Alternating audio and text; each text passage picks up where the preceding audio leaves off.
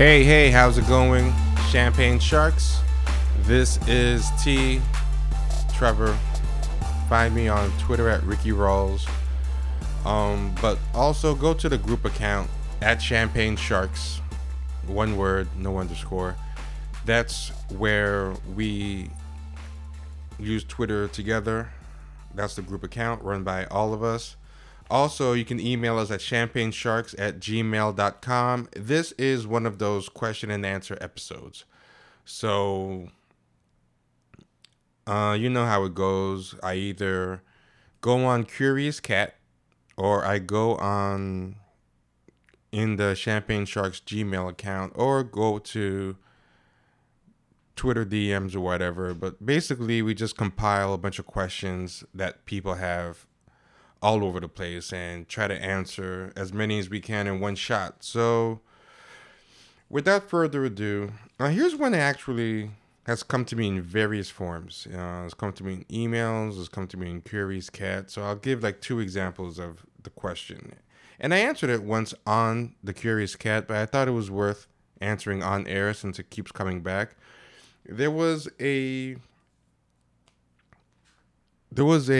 thing I did on early in the show's run where I discussed the problem with integration as a primary or only racism solution.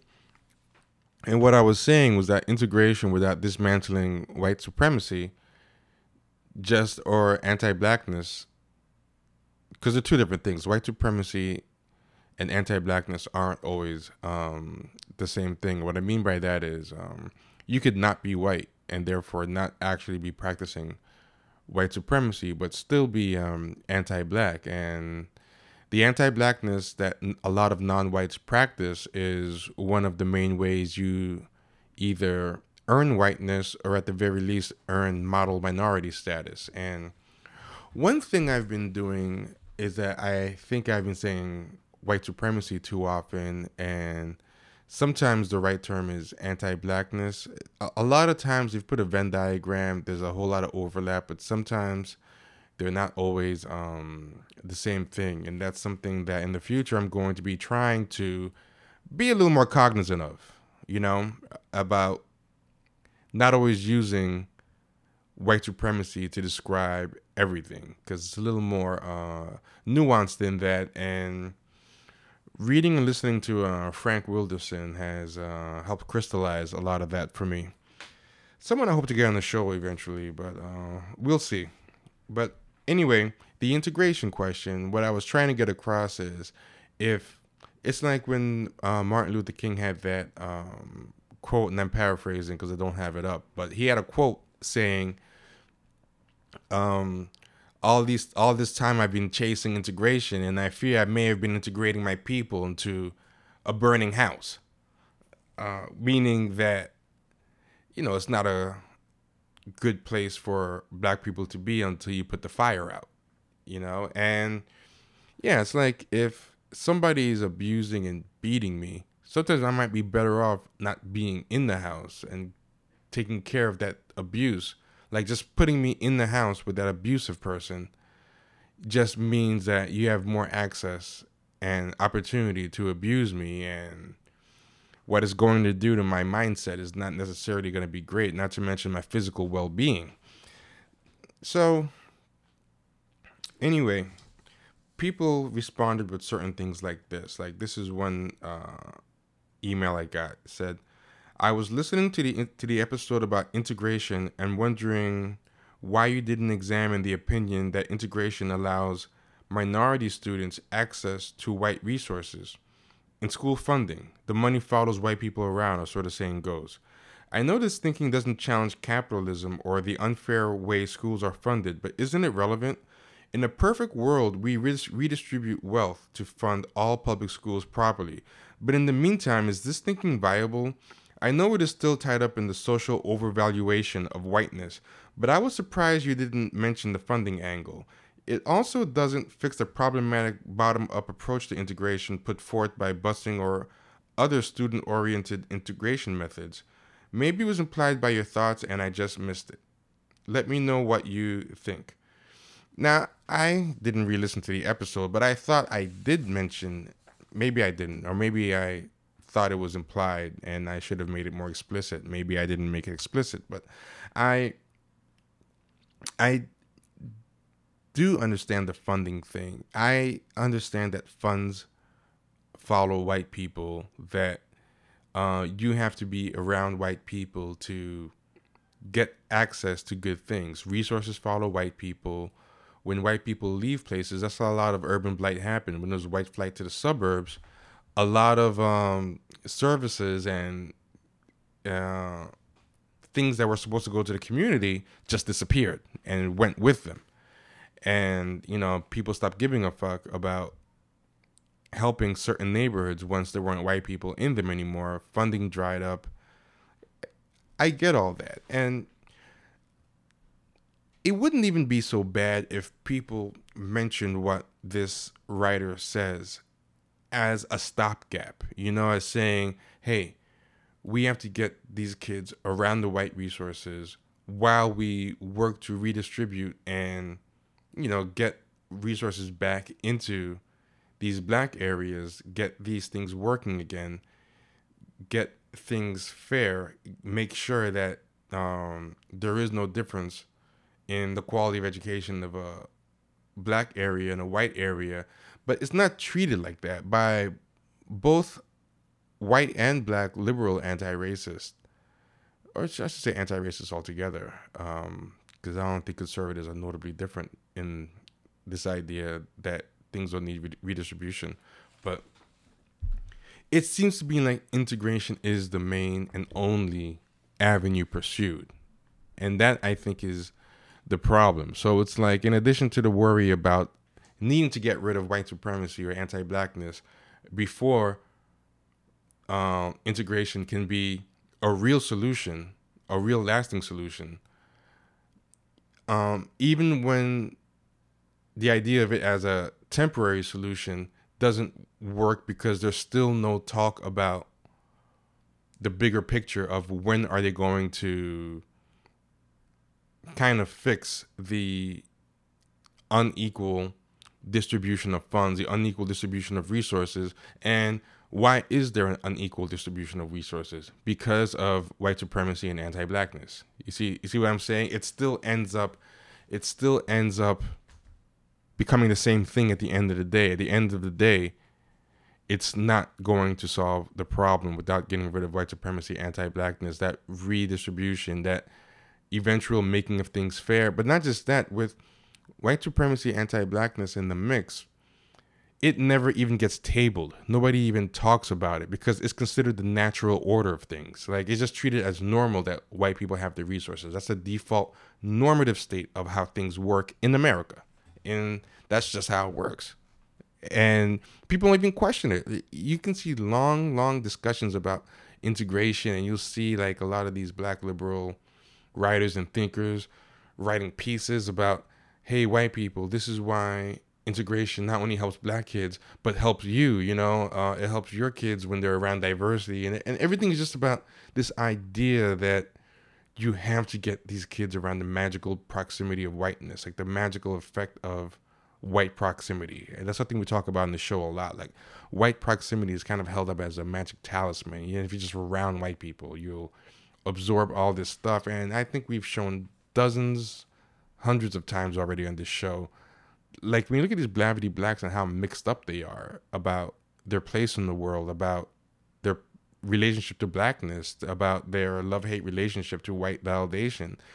I mean, this type of neurosis comes from being up under white people in a system of white supremacy. Like, a lot of times, and I think Frantz Fanon says this, he says no matter how well adjusted a black child is from within his black family or his black community, there is always going to be a certain amount of neurosis introduced into his self-image once you put him in regular contact with white people in a system of white supremacy.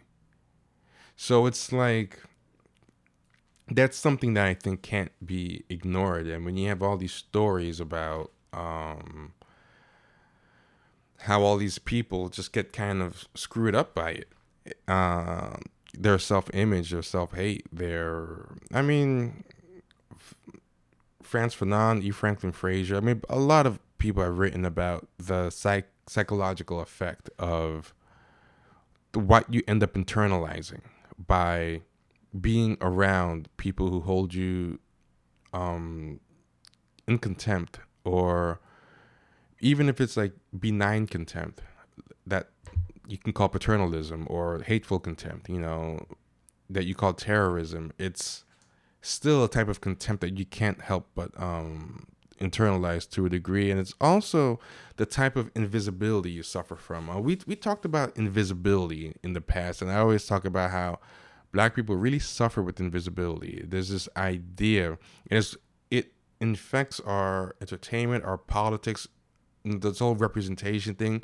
We value being visible over everything. We talk about this in the Pansexual Lando episode, which I think is a very good one. If you're listening to this for free, if there's any episode that gets you to become a patron, I would say it's that one. I'm particularly proud of that one. But we suffer with ideas of invisibility. And invisibility is tough, because what makes invisibility tough to get over is that Black people, even when they're seen, they're invisible. That's the conundrum. That's the paradox. And what I mean by that is, a lot of times not among other Black people, but when we're in white environments, we feel like we're invisible. But when we do ostensibly get seen, we're still invisible, because what's being seen is not us. It's usually a false self. It's a caricature. It's a stereotype. So it's like white people will ignore you, or not see you, or relegate you to the background until you either scare them, in which case they're not seeing you, they're seeing a boogeyman. They're seeing a caricature, and they can't see past the caricature to see you. Or when it's time for like sexual slumming, or sexual sewering, or sexual experimentation, then they see you again. Entertainment, they see you. But in both those cases, they're not seeing you, they're seeing a trope, a stereotype. You know, see you as a criminal, see you as a magical advisor, a magical Negro. I mean, even when you're seen, you're not seen. They're seeing a hallucination.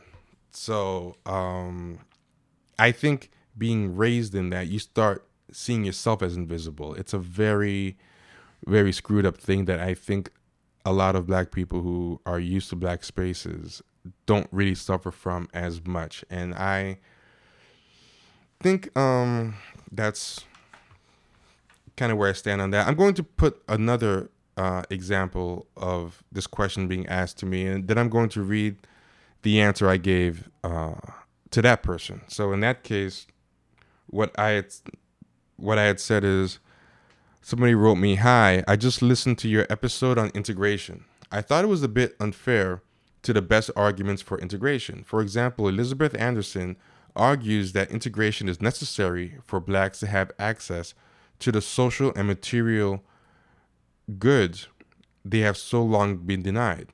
Do you think that white supremacy could be dismantled without some degree of integration?" So that's two questions. And the first thing I'll say is, you have to ask, the fact that she just says, and you just accept, that integration is necessary for Blacks to have access to the social and material goods they have so long been denied, that alone is a problem. Like that, the fact that people can say that so casually as, hey, what about the fact that they need to be around whites to get good things? That shows the degree to which we passively, casually accept white supremacy as the normal default state of things, how things should be, like just the state that the world defaults to. And I think if it is necessary for Blacks to be around white people to get access to the social and material goods, that is a cosmic injustice that should be prioritized over, like, if one house in the town has all the good stuff, has all the good resources, is hoarding everything, then is my first priority finding a way to get invited into that house? Think about it, that was your family, and another family had all that good stuff, and they got it through pillaging, plundering, domination, terrorism, and reneging on treaties and all types of bargains with the rest of the community, and now they're saying, hey, we want to do right. Everybody come to our house and share some of the stuff that we plundered. And, what would you say to that? Would your answer be, hey, you got to admit, we have to be at their house to get that shit? Or would you be like, fuck no, share your shit? You know what I'm saying? Like, and I think like black people naturally internalize this as a normal state of things too. That's why we always talk about white privilege in academia, but not white supremacy. And what is the difference between privilege and supremacy? Like, supremacy is power, and the difference between privilege and power is privilege is perks, and power is the ability to give out and revoke perks. So when you have power, you can control who gets and doesn't get privileges. Whereas with privileges, you're just always at the mercy of people with the power. And a lot of our most notable black anti-racists, they won't really talk about white supremacy and systemic stuff, but they will talk about white privilege all day, in which they're saying, look, we trust you guys in charge more than we trust ourselves in charge, and more than we trust really splitting things in power. We're just happy with some figureheads like Obama or whatever. We just want you to make sure you're sharing, some of the perks with us. We just want perks. We don't want power, because we're happy the way it is as long as we're getting perks. You can keep the power. And it's like, hey, you own the house.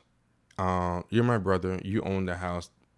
Even though we're both living in this house, our parents have chosen to only have you on the deed. But, as long as you let me use the bathroom equally and, have equal access to TV time or whatever, as long as I'm getting the same perks, I don't care that you're the one who's actually going to inherit the house and I'm not getting shit. Just let me just keep using the house like normal and just pretend that we're both equal within the house, even though I'm actually shut out and I'm living on your whims and desires, And then the other idea is, do you think white supremacy can be dismantled without some degree of integration? I think it's irrelevant. I don't think it matters. I think if white supremacy exists, it can exist with integration. It could exist without integration. I think if white supremacy was to disappear, you can have no white supremacy separately or together. It's just about mistreatment and neglect and domination and appropriation of resources and psychological and physical terrorism. And if anything, I think white supremacy can be carried out in some ways better in an integrated society, because you can really, really work a number on a victim that you live with as opposed to a victim that's apart, And you can really terrorize somebody that you're apart from too, if you really want to, because in Jim Crow times when they're separate, they could still terrorize us too. I think it's an irrelevant thing. I think that white supremacy can be dismantled with or without integration, but I don't think integration can work without dismantling white supremacy, anti-blackness. So the actual answer I had given at the time, I'll just reread the answer in its entirety. I guess my question to that would be, why is the integration necessary for the black people to get those social and material goods? Why do we accept the premise that a space is only worthy of having those things if it has white people in it? Why can't a black-only space receive those same social and material goods, regardless of if there are white people in that space? Also, I think you are asking the wrong question. To me, the question isn't whether white supremacy can be dismantled without integration. The question is whether integration can be achieved and maintained without dismantling white supremacy. Look how long we keep chasing integration first as a solution, and how hoping white supremacy crumbles, and it doesn't happen. If anything, white supremacy allows segregation to keep reasserting itself. Black people moved up north, and white flight happened to the suburbs, and the inner city was deprived of those social and material goods you describe as being available through integration. Black people then chased white people to the suburbs, into their schools and neighborhoods. And now we have those suburbs going down the tubes as white people escape back into the cities via gentrification, displacing black people who are poor in droves. Now Brooklyn is unofficially becoming segregated. Segregation is a symptom of white supremacy, not vice versa. Segregation will always reassert itself as long as white supremacy is intact. It's like saying suppressing a cough through endless cough drops and cough medicine will eliminate a flu. And yeah, that's pretty much how I feel about that. So I think that hopefully I think that answers that question once and for all. Will clarify that episode once and for all, because I've gotten, like I said, various reiterations of that question. Let's see. Somebody asked about white supremacy and apartheid. We already had that episode with Wendy Muse. What's good? Hold on.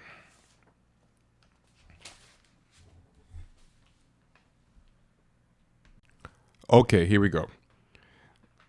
So somebody asked,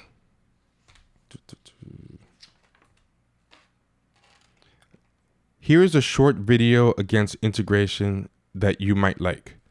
And somebody added this video that I think is pretty interesting. So I will put that video in now. It's by a British Muslim activist named Ash Sarkar, and she responds to some comments made by somebody about segregation in the United Kingdom, and explains why integration is a flawed and oppressive approach to understanding race.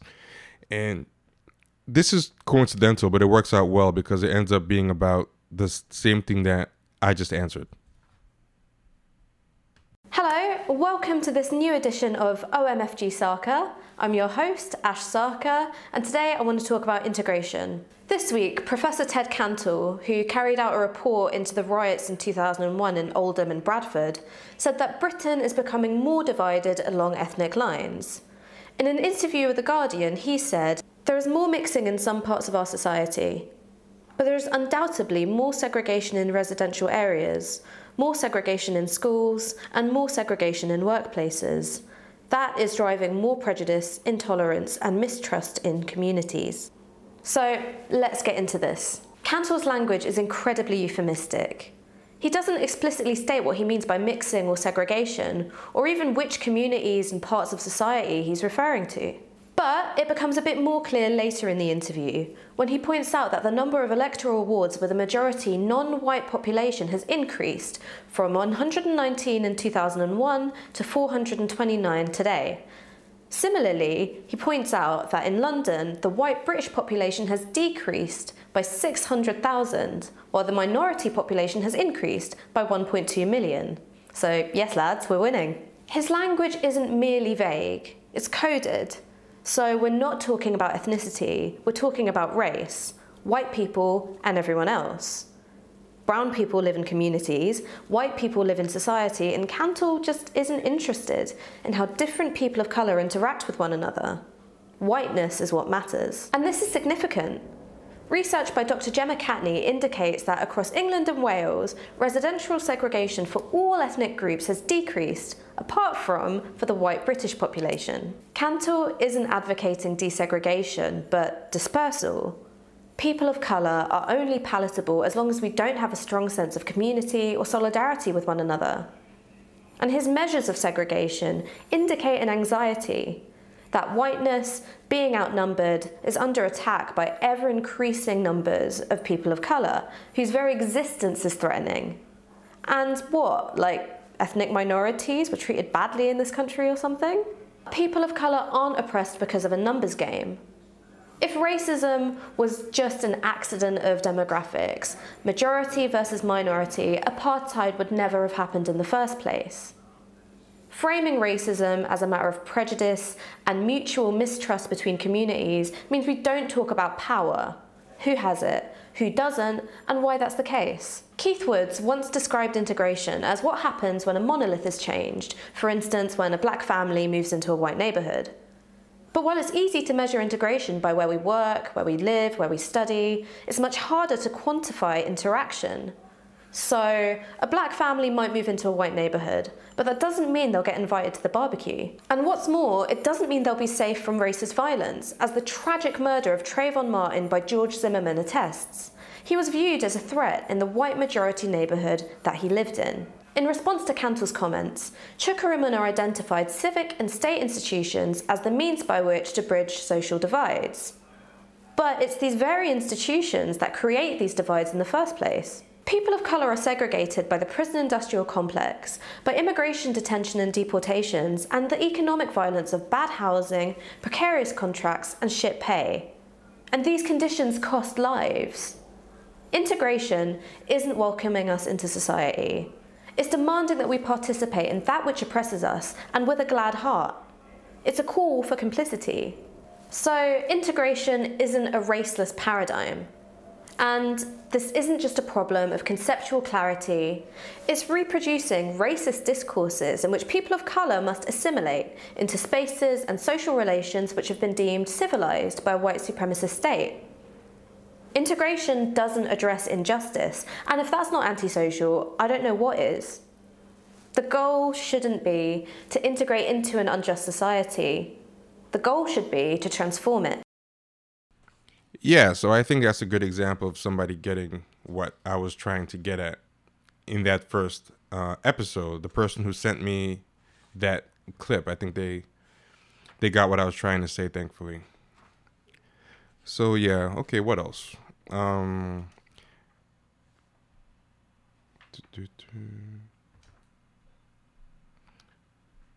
Have you seen the TV show Person of Interest? No, I have no idea if it's a good show. The person didn't tell me anything more about it.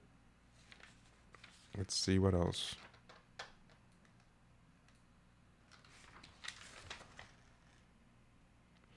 I wonder if you could get Colin Kaepernick on the show. Probably not, but maybe. He's probably got some free time right now. Dude, your guess is as good as mine. I have no idea how to get Colin Kaepernick on the show. I mean, I would love to have him on too, but I think we're a little below his radar. I mean, stranger things have happened, so who knows? Somebody sent this comment, and I thought it was pretty good. And it's not really a question. It's just something that I think is worth reading. Someone said, "Loved your appearance on Street Fight and hope they have you on soon. I've listened to them on and off, mostly talking to people I follow, and finally became a patron after listening to your appearance." A good person. "Anyways, I found your discussion on the HuffPo piece on the murders of the 4 black lesbians very spot on. Just to expand further, I live in Minnesota with my girlfriend who was raised in California and attended college there. I'm the daughter of East African immigrants and she's a black American. She was in college during the 2008 presidential election and like so many her age was excited about Obama. She did some volunteering for him, but not much. She tended to work mostly with the LGBTQ community centers to assist those with basic services. As you know, it was also the year of Prop 8. What struck me about the conversation you had with Street Fight guys was that it reminded me of what you told me after Clinton's 2016 election loss and how it was so similar to how the major organizers dealt with it. The organizers were overwhelmingly older, white, upper middle class, assimilationist gays. They made no attempt to contact working class and non-white LGBTQ organizers, instead reaching out to upper class white individuals and couples. Their strategy was solely to appeal to white suburban women, and we all know who followed that failed strategy. This KPFA special from 2011 touches on this very well and deserves a listen. And that's a link I'm going to put in the show notes for anybody who wants to see it. Anyway, to get back to the root of the HuffPo article is, I think, this.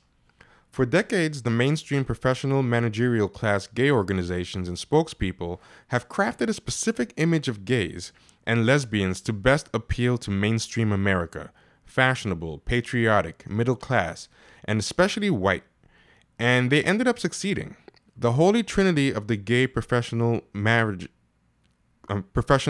managerial class was marriage, abolishing don't ask, don't tell, and hate crime legislation.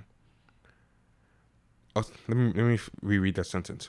The holy trinity of gay professional managerial class was 1. Marriage, 2. Abolishing don't ask, don't tell, and 3. Hate crime legislation. With all three goals met, it has left them in a standstill and not much to fundraise on. Marriage being their biggest fundraising tool, according to the KPFA special. I think the reason they jumped on the black lesbian murders, which don't appear to be homophobic hate crimes, seems to be to continue asserting their importance as anti-discriminatory organizations in the era of Black Lives Matter and ICE raids. Because if you notice with Trump and all his bigoted bluster, he doesn't go after lesbian and gay folks as he does with racial, religious, and ethnic minorities, though he does with trans folks. Another group historically neglected by the gay professional managerial class. Consciously decoupling blacks from the larger image of the mainstream movement had hurt them in an era of shallow points-based oppression Olympics politics, so the framing of disadvantaged black lesbians, the gold medalists of these Olympics, as under the banner of targeted homophobic killings serves them as relevant as well as not racist.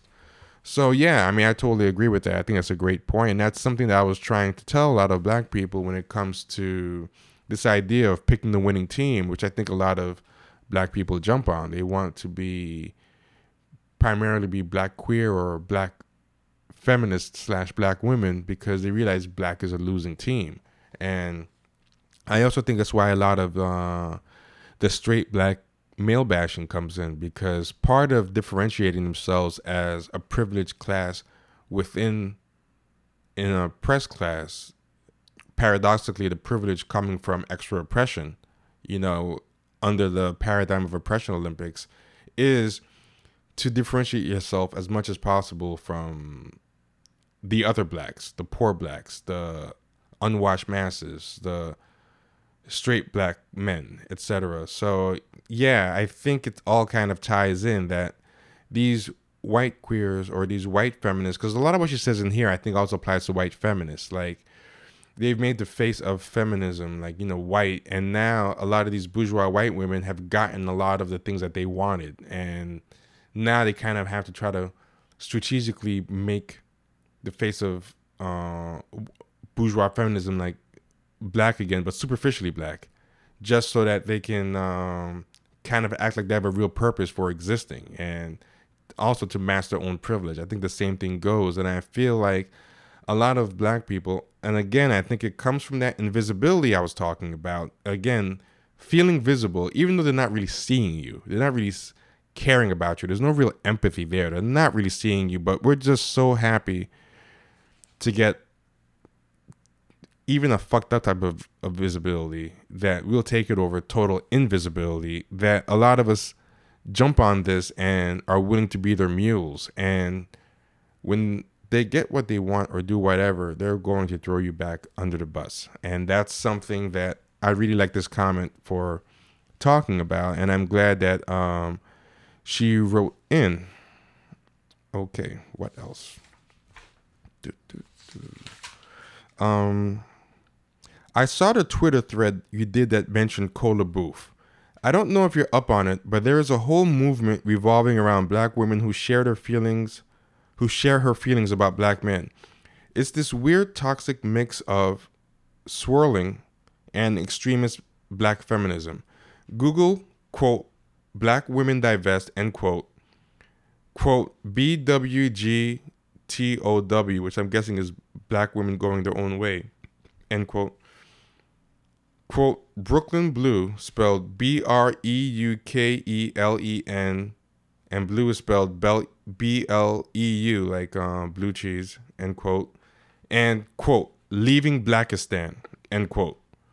So that's 4 terms. Black women divest, BWGTOW, Brooklyn Blue, and leaving Blackistan. if you're not familiar with these folks. And I actually am familiar with these folks, and it's a very interesting thing because it's kind of like, it's that same get with the winning team mentality. They feel like it's all about, getting with white men, but which is fine if that's what you want to do. I don't think if that's what you want to do.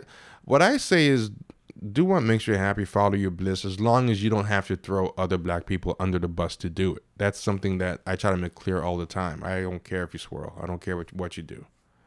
Just don't throw black people under the bus to do it, or co-sign a lot of white supremacist fuckery to do it, which is the problem that these people kind of have. They just can't be comfortable in their choices. They have to somehow make it this kind of political or survivalist thing because so many black men are killing and abusing them, and they also even attack other black women who don't share their views. They can ironically be some of the most hateful people of black women possible if they feel those black women are dating black men and are happy with black men and therefore fucking up their narrative, and even worse, speaking out against them. So it's not really even a black woman oriented thing like they pretend that it is. They just really want to cozy up to a system of oppression, because that's kind of the thing. They hold a lot of things against black men, but decontextualize it from the things that put black men in a decidedly worse place in a lot of ways than black women, like the prison industrial complex, the jobs, the level of oppression, the sanctioned police murders of them. Like, black men are way disproportionately targeted by police for not only imprisonment but outright execution than black women. And these people found a place in the system that they found a hack. They found a way to work in the system and find a little cozy spot for themselves. And they are willing to throw black men under the bus to get that spot because it helps them ingratiate themselves to the system. It's like, we're going to do the swirling thing and we're going to ingratiate ourselves to these white men by throwing black men under the bus. And in the process of doing so, we're helping give cover to the system, because by giving an argument that, hey, we're doing great and white men are doing great, so we should be with them because they treat us better, but black men are doing bad and treat us bad, and treating everything like interpersonal, transactional choices done on a level playing field or with equal bargaining power.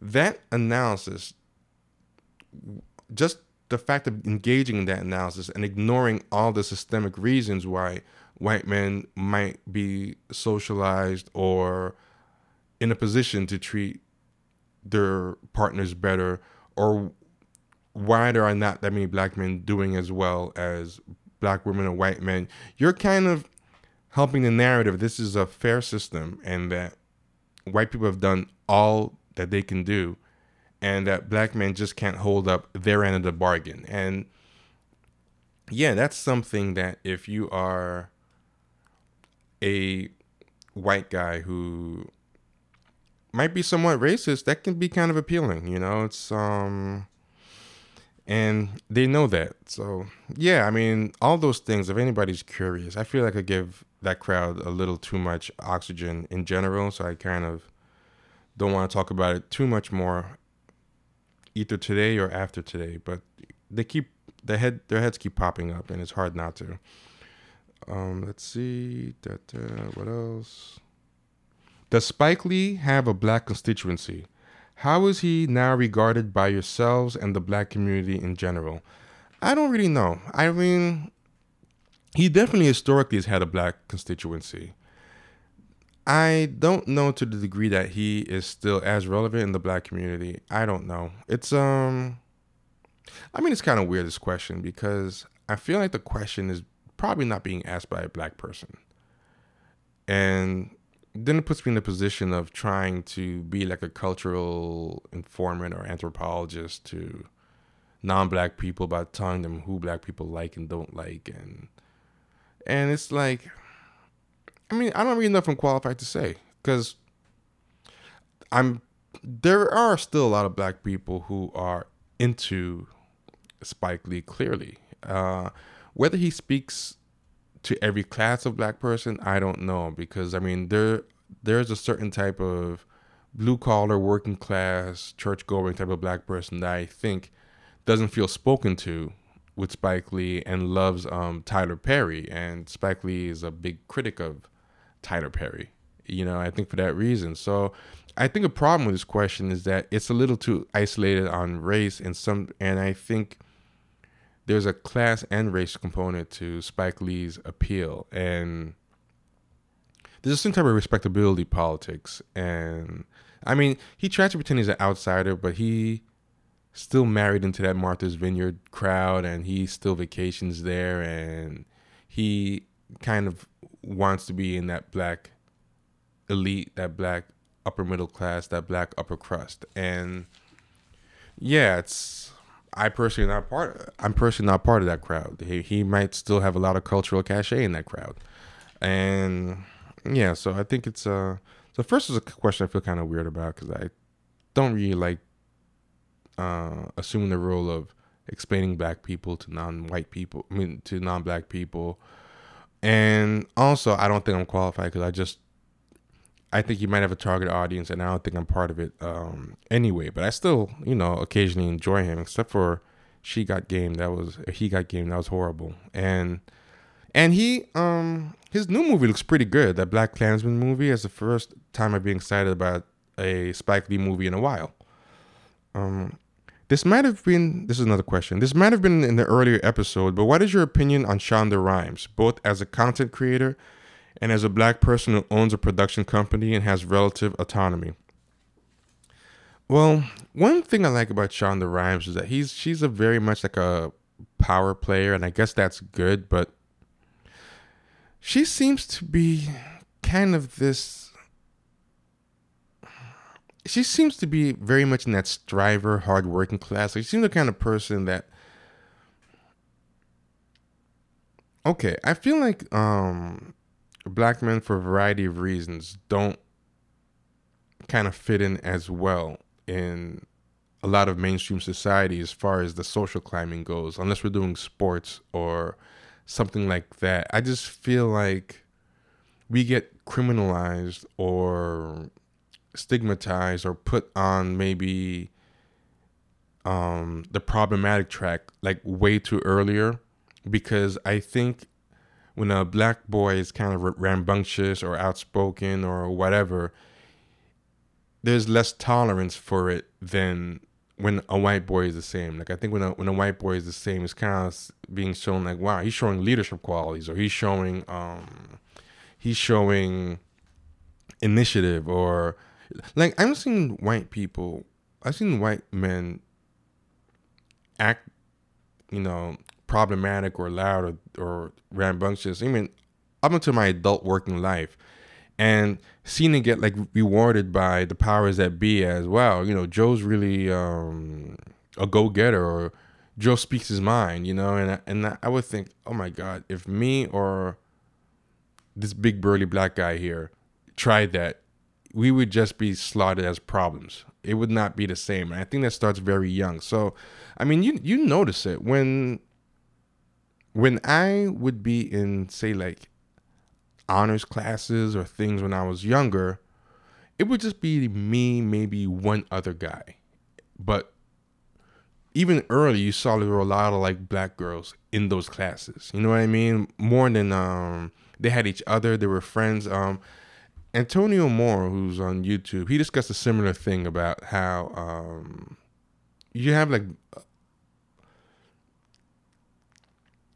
to a degree, and you see in the stats, like black women are going to college more. They're going to they're doing better professionally than black men. I mean, and the disparity starts like very young, and Yeah. By the time I was a senior in high school, a lot of my friends were already kicked out of school for a lot of bullshit. They were some of them already gotten arrested for things, and it's it's different. It's this.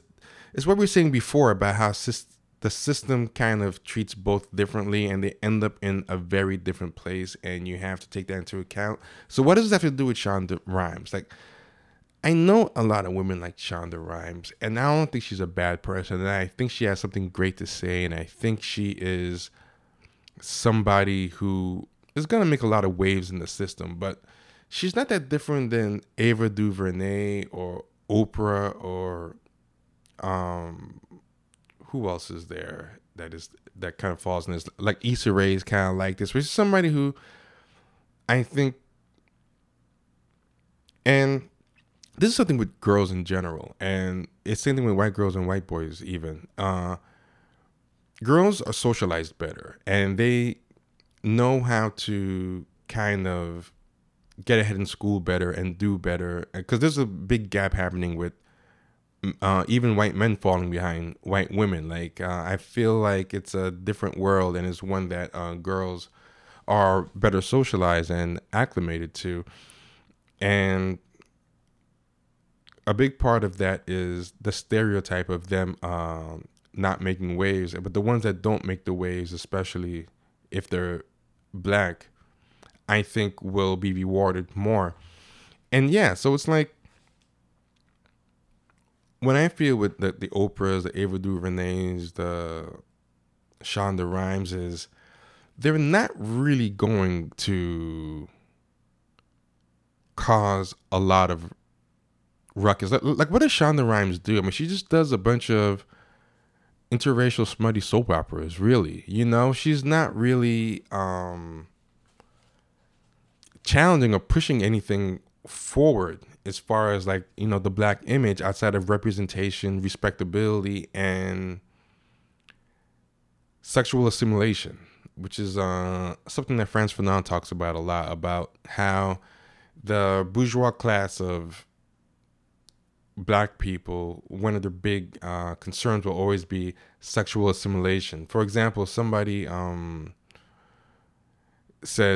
described the season 2 of Dear White People as the message being, dear white people, stop being racist with us, stop being racist against us so we can have sex with you. Like, and I think that was a good joke, because I think that sentence kind of describes that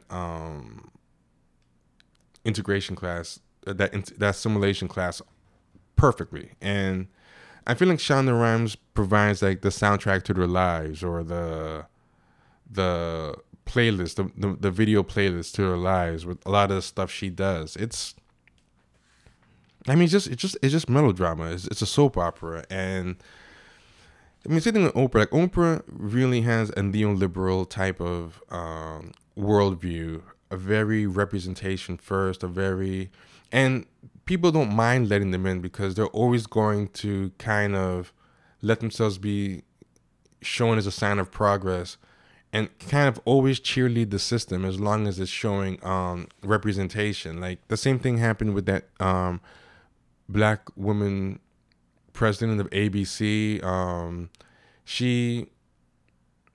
She's there when Roseanne gets fired, and Ava DuVernay puts a big tweet. Yeah, this is a black woman taking out the trash, whatever. But Ava DuVernay knows how the system works. She knows that she's able to do that because the other powerful people at Disney and ABC and the investors and the shareholders agreed with it. And if they didn't agree with it and thought that there was still value to get out of Roseanne, she was going to have her hands tied and be forced to keep her. But not just that, she also greenlit Roseanne's show, and also she shut down several episodes of Blackish that were too political, too politically charged, too controversial, and too outspoken against racism. So it's kind of weird. Like Shonda Rhimes, I don't hate her, but I don't think she's going to rock the boat in any significant way. I think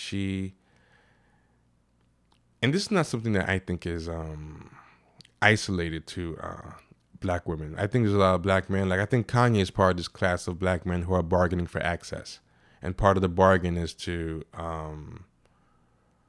not rock the boat against racism and sometimes make excuses for it or help the system celebrate false progress. You know, like Pharrell and his new Negro talk and all that whole class of black guys that I call like Basquiat rappers. Like they all do that. So, but I mean, yeah, that's my feeling about Shonda Rhimes. I wish her the best, and I have no problem personally with her. I mean, because at least she didn't say really fucked up things about black people, which I appreciate. You know, so she doesn't really, I think, say anything that's really important to help them, but she doesn't, systemically or collectively, but she doesn't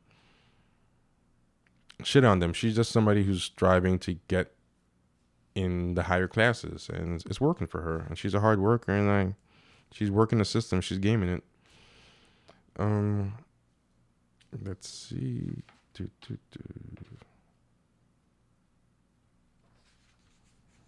We're already at 50 minutes. I wonder if I should just stop here. The Black Panther stuff seems really weird because it seems to imply that every black child who sees it will by default be inspired by it. They just have to see this movie, return to their lives, and now that they've been rightly inspired, it is up to them whether or not they're successful or happy. I mean, I agree, but what I really think is I think these grown black folks, like these blavity blacks, many of whom grew up as tokens wherever they were, I think a lot of the stuff that they say is happening to the kids is really happening to them. I think really they're the ones who are really getting inspired by this grown man in tights jumping around. And they kind of know to a degree it's silly to say that. So they pretend that they're doing it for the kids. And they're kind of projecting that on the kids. But I think these kids, especially these black kids who are from black spaces and don't have this same type of identity crisis that they do. I mean, I don't think they're as in this same constant existential angst and crisis of self-worth that these like blue check blavity BuzzFeed blacks are in, you know? I mean, I think this is a lie they've told so well that I think they've probably even convinced themselves in some degree. I think they really convinced themselves that this is why they're doing it. But I really don't think that's what it is. Yeah, so what else? Let's do one more. Somebody asked an interesting question. They said, to what extent do you think the idea of black women's superiority to black men is rooted in an idea that black women can become white while black men can't? I'm probably preaching to the choir here, but it really seems like people believe that. In French colonies, children of white fathers and black mothers were free, but of course not vice versa. And of course, as you've observed, there seems to be a greater cultural acceptance of black women with white men than vice versa. Honestly, I don't know if I've observed that. I think black women, particularly this certain type of shea butter feminist, I think they accept black women with white men more than vice versa. I'm not sure if society at large accepts it more. I mean, it's an interesting question. I have to think about it, but I just want to make clear that I don't believe said that. I also began thinking about this when after reading the old article, After Welfare by Catherine Boo. She mentions one of the under-discussed purposes of welfare reform and Clintonian neoliberalism to force black single mothers to balance career and family so that they would be more like white-collar white women. In short, to what extent do you think modern American racial politics are driven by the idea that you can turn black women white but not black men? And that's an interesting question because I do think, I think to a degree, it's known that you can't turn black women white any more than you can turn black men white. But I do think there is this idea that you can make them an acceptable substitute. They'll never be white women, but they can be. And this is a project that I think has been done with Asian women in decades past, to kind of make them acceptable substitutes to white women. And I also think a lot of Asian women, feminist writers and filmmakers and authors kind of bought into this project too, and did a similar thing of throwing Asian men under the bus and buy into this idea of being with white men as a way of kind of campaigning to show themselves as acceptable or superior substitutes to white women. I think we're seeing that now. I think there's a lot of motivation by some of the swirling crowd or shea butter crowd, and I have to keep staying on this topic, but the questions are what they are. I think a lot of it is motivated by this idea of we can be better mates for you than white women.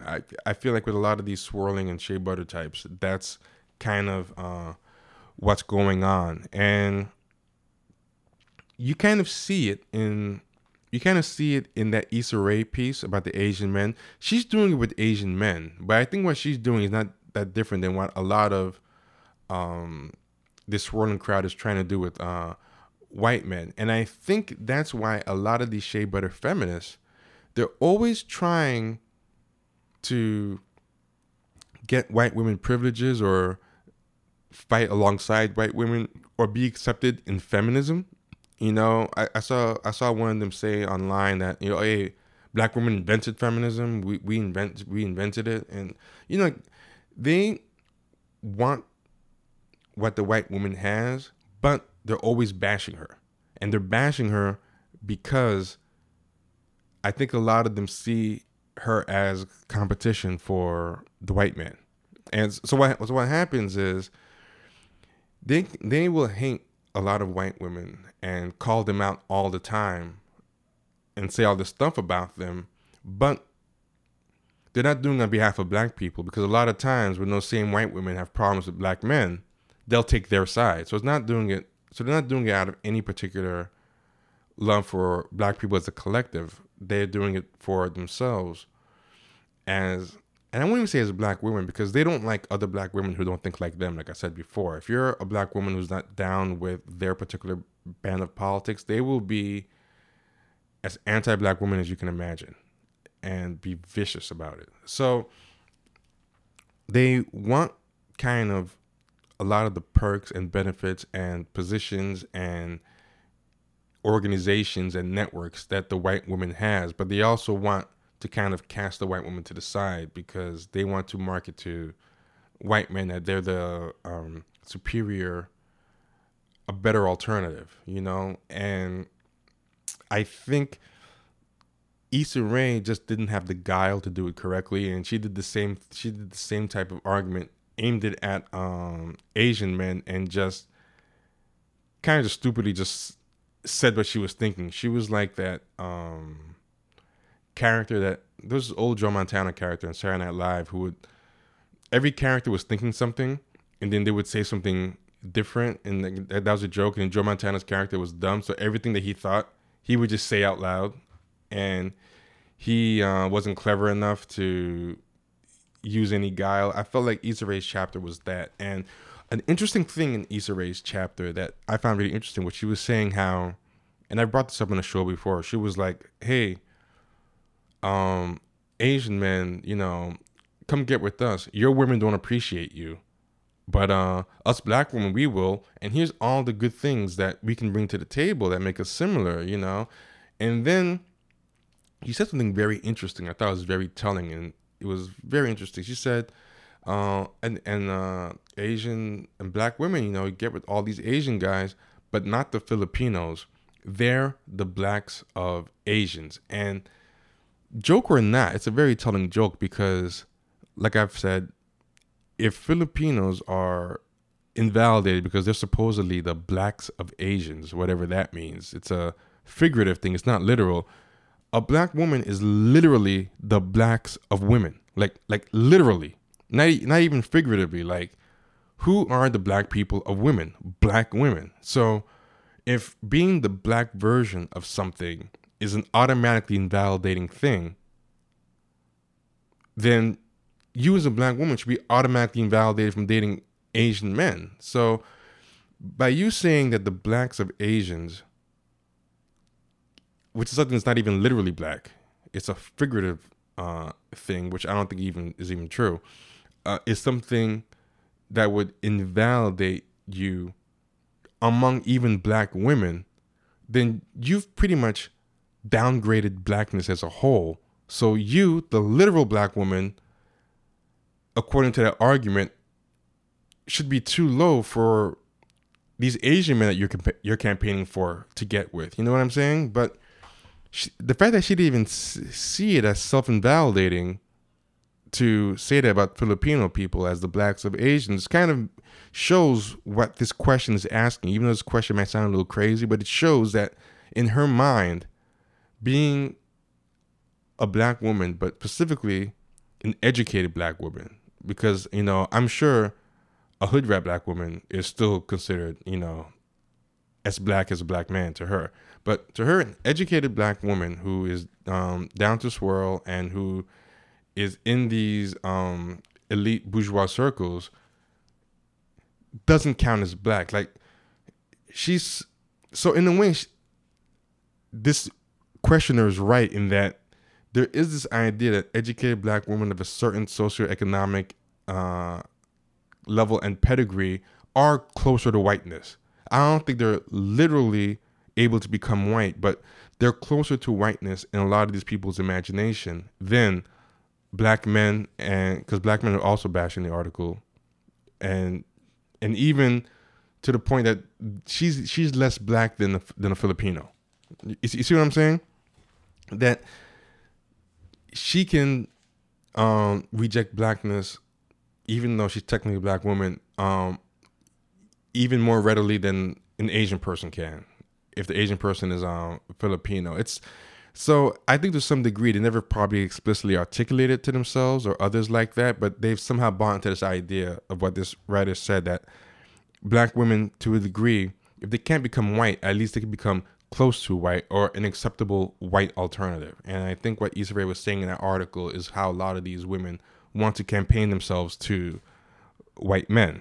So yeah, I think a lot of the establishment, the white establishment, is willing to nurture that idea, and that's where a lot of this this white fetishization of black women recently, you know, especially like the politics. I've talked about it a lot, you know.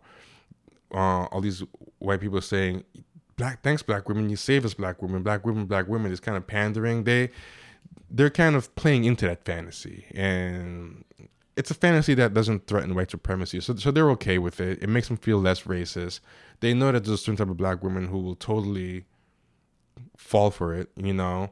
The ones who won't fall for it, they have no time for, you know, and also those black women won't get elevated into these spokespeople of black people positions that the Issa Raes of the world will. So it's, I think you're onto something. Except the only thing I would say is they will never really become white. It's just they'll become a white alternative or closer to white, kind of like what Asian women were kind of becoming, or what that project was for a while, which, you know, I don't think is working so much anymore, because now the white male Asian woman relationships become such a stereotype or a trope that Asian women don't really work as well as shields against accusations of racism for white men as they used to, you know?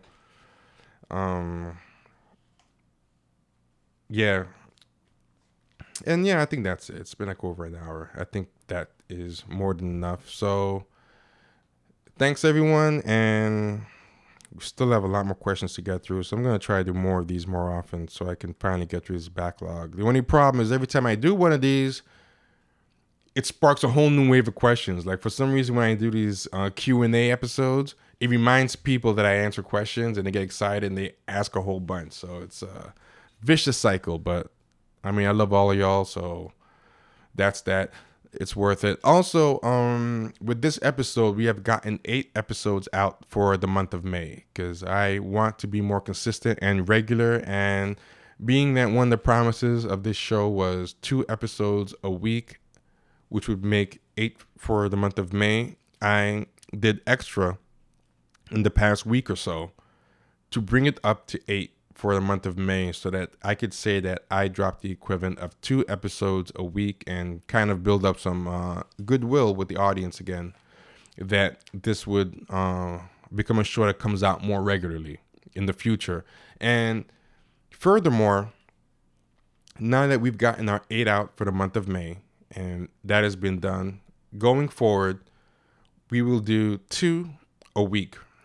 And now we'll come out at the same time every week. Tuesday and Friday. We've hired an engineer, and because of that, that will be possible. So it ended up eating up a lot of our budget because I wanted to make a little more money before we started paying for an engineer, but I think it was something very necessary. So if you do appreciate the regularity